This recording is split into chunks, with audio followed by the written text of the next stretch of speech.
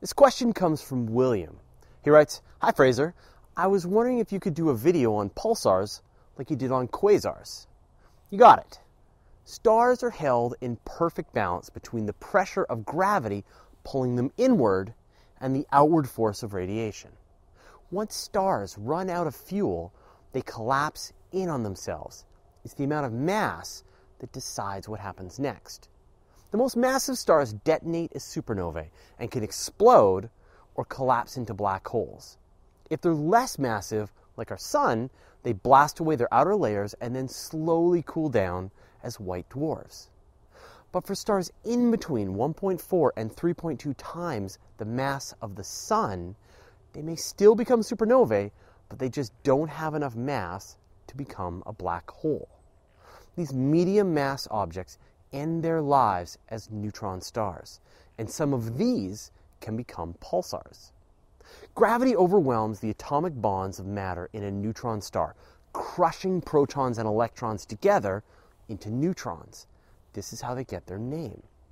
A star that used to be more than 1,000,000 kilometers wide is now less than 20 kilometers across. This material is so dense that a single sugar cube's worth weighs more than 100 million tons on Earth.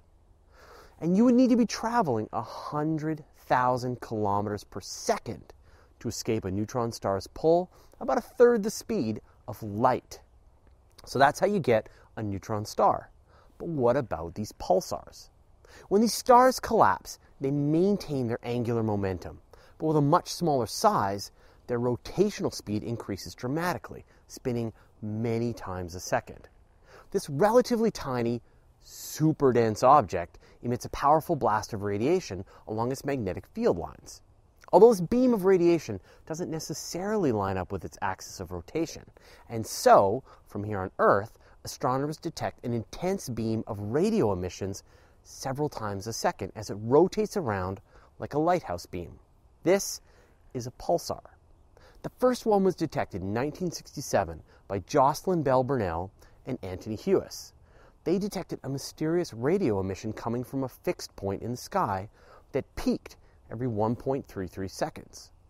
Although they were certain that it had a natural origin, they named it LGM1, which stands for Little Green Men.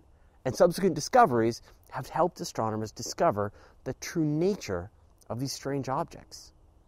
Pulsars have been discovered emitting many different wavelengths of light, from radio to visible and even X and gamma rays. There have been a total of 1,600 found so far, and the fastest discovered emits 716 pulses a second.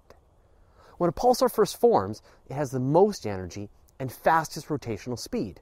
As it releases electromagnetic power through its beams, it gradually slows down. Within 10 to 100 million years, it slows to the point that its beams shut off and the pulsar becomes quiet. When they're active, they spin with such uncanny regularity that they're used as timers by astronomers. Pulsars help us search for gravitational waves, probe the interstellar medium, and even find extrasolar planets in orbit. It's even been proposed that spacecraft could use them as beacons to help navigate around the solar system. On NASA's Voyager spacecraft, there are maps that show the direction of the sun to 14 pulsars in our region. If aliens wanted to find our home planet, they couldn't ask for a more accurate map. I hope that helps, William. You're listening to the audio edition of Universe Today. You can send us an email at info@universetoday.com, follow us on Twitter, Google+, or Facebook, and you can see the video version of everything on our YouTube channel.